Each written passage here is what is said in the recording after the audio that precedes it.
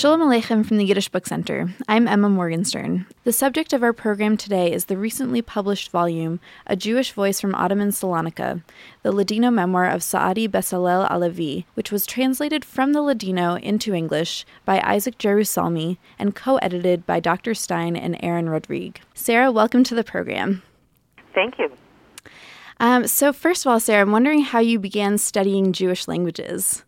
Well, in fact, it has much to do with the Yiddish Book Center itself. I was an intern at the Book Center as an undergraduate in college, began studying Yiddish there because I was a student of Jewish studies and of history, was interested at that stage in looking closely at the cultural history of Eastern European Jewry.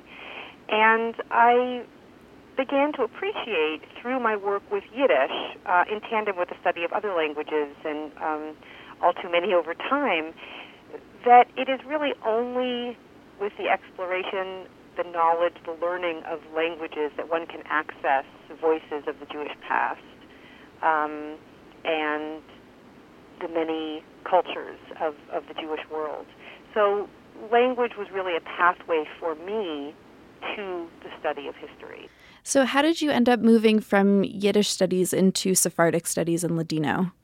Well, I was very fortunate to do my graduate work at Stanford University in a program that had on its faculty, among other historians, a historian of the Eastern European and wider European Jewish world, Stephen Zipperstein, and a historian of the Sephardic and wider European Jewish world, Aaron Rodrigue.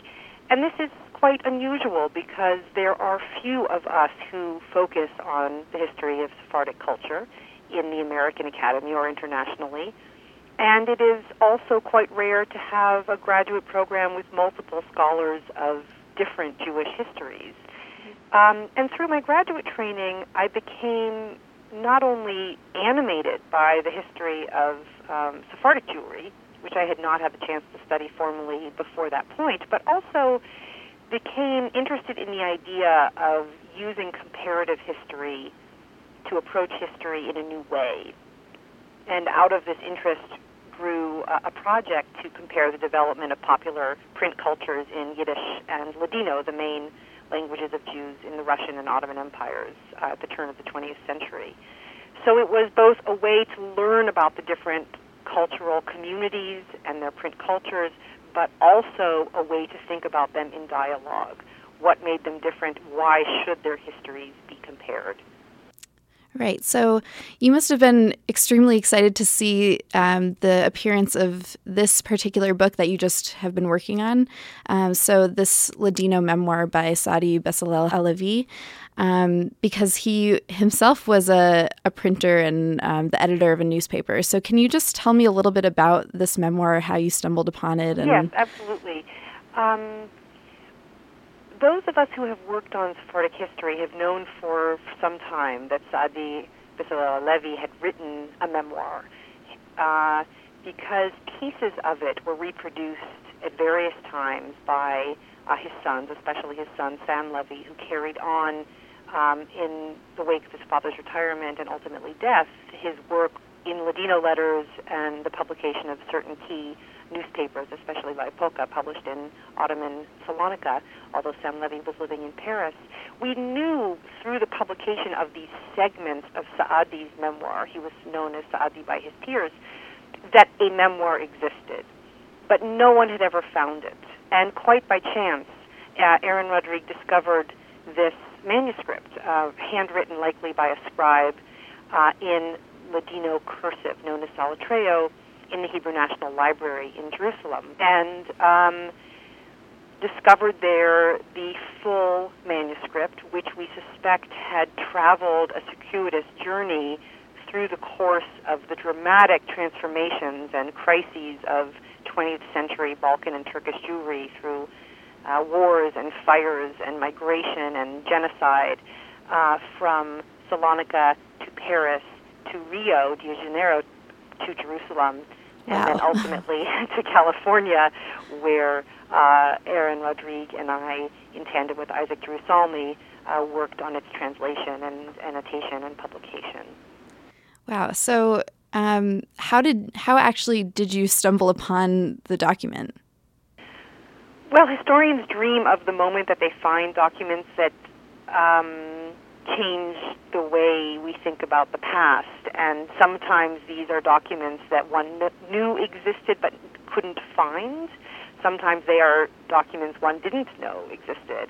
And in this case, Aaron Rodriguez was fortunate enough to discover a manuscript that, again, having known of the existence of, we didn't know that it still was accessible. And so it was with great excitement that we brought this book to fruition. Some of our listeners might not know, but you can actually access the original manuscript on the website for Stanford University Press, which is incredible. I took a look at it before. Yes, well, I'll comment on the idea of publishing this material online as well as in print form. Even relative to Yiddish, which I have studied and conducted research in, it's very difficult to learn Ladino as a young scholar, as a student. There aren't the same infrastructure of programs, dictionaries. There was never any Ladino language academy, so there was never a standardization of Ladino as there was with Yiddish. Mm-hmm. So spellings range wildly. So to learn Ladino, to teach Ladino to students is very difficult, and yet it's so crucial to Sephardic history, to the production of new generations of scholars. So we resolved that in addition to offering a translation of this remarkable manuscript, we would also use it as an occasion to create a language training tool, and therefore the book presents a transliteration of the Ladino alongside the English translation, and online we have this component of the Solitreo handwritten cursive, which is written in a beautiful script that the version that is online is quite a sophisticated reproduction made by the institution which holds the document. But in fact, alas, when we were working on it, we were working with a much rougher Xerox form. Mm-hmm. So we're pleased to be able to give others a better, clearer version of this original than we ourselves had at our disposal. Right, and I see firsthand a lot of our fellows struggle to get through handwritten Yiddish documents, so I can imagine that getting through a long manuscript of Solitreo would be very difficult. Yes.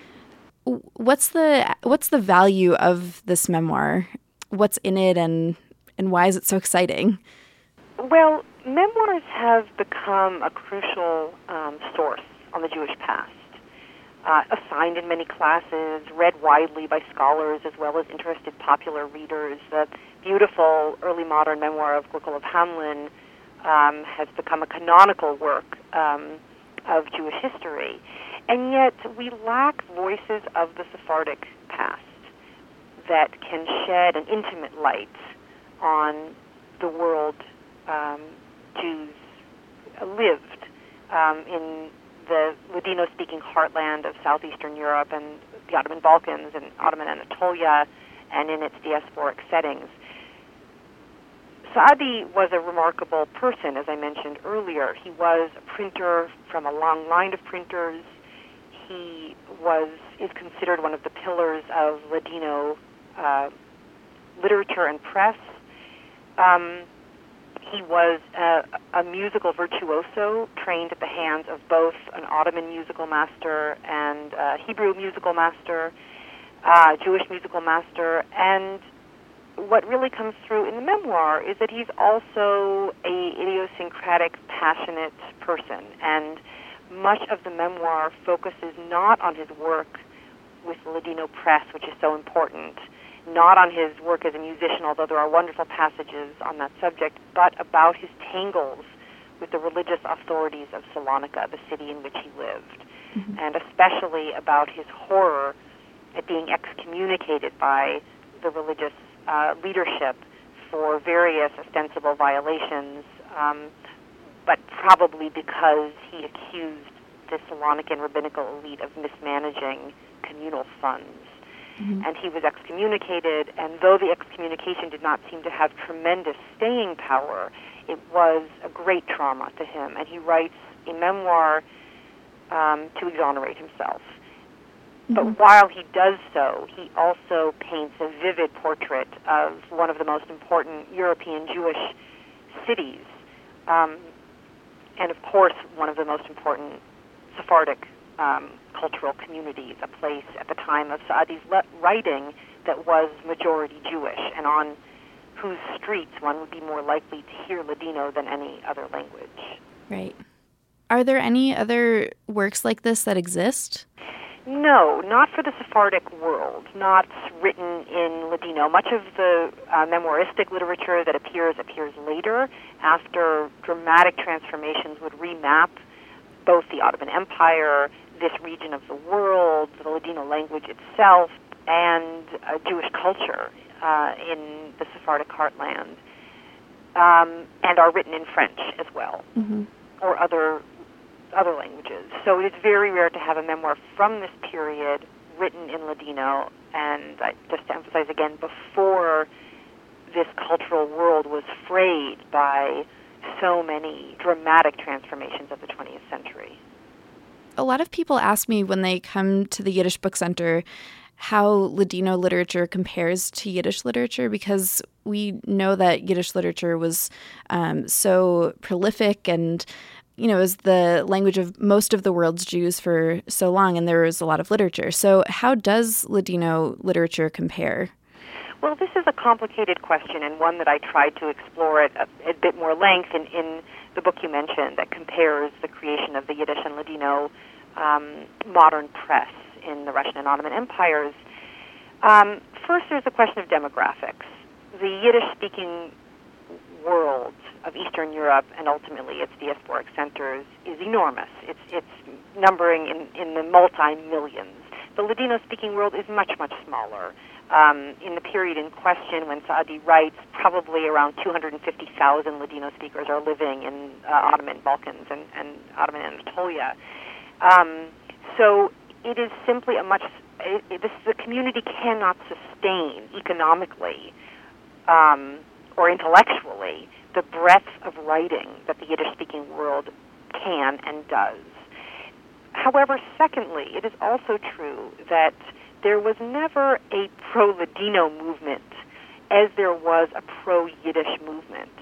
Many Jews who wrote chose French as their language of writing beginning in the late 19th century, and this was largely because of the influence of a philanthropic organization known as the Alliance Israélite Universelle, which was created in France and designed to create schools across the so-called Levant, the Mediterranean, bringing a French secular education to Jews in communities across this region. Jews continued to use Ladino as their mother tongue into the interwar period and some beyond, and yet partly due to local economic factors and partly due to the pedagogic imprint of this organization, French became a crucial language of social and intellectual ascension. And in tandem with the agenda of this organization and the already evolving, what historians talk about as a westernizing impulse among Sephardic Jewry, there was also a tendency to actually dismiss Ladino as a language unfit for literary production. Now, of course, we see this in the Yiddish world as well. We see Yiddish disparaged as a jargon, as a jargon. But there was really no countervailing power in the Ladino world to advocate for the production of a Ladino literature. Now, that being said, there was an enormously rich press culture, but not the production of volumes upon volumes, printing houses upon printing houses that we see. Thank you so much for joining us today, Sarah. Thank you very much. A Jewish Voice from Ottoman Salonika, the Ladino memoir of Saadi Bezalel Alevi, translated by Isaac Jerusalmi and co-edited by Sarah Abrevaya Stein and Aaron Rodrigue, is available from Stanford University Press. You've been listening to a production of the Yiddish Book Center in Amherst, Massachusetts. For additional interviews and conversations, please visit our website, yiddishbookcenter.org/audio. I'm Emma Morgenstern. Sei mir stark und gesund, be strong, be well, and tune in again soon.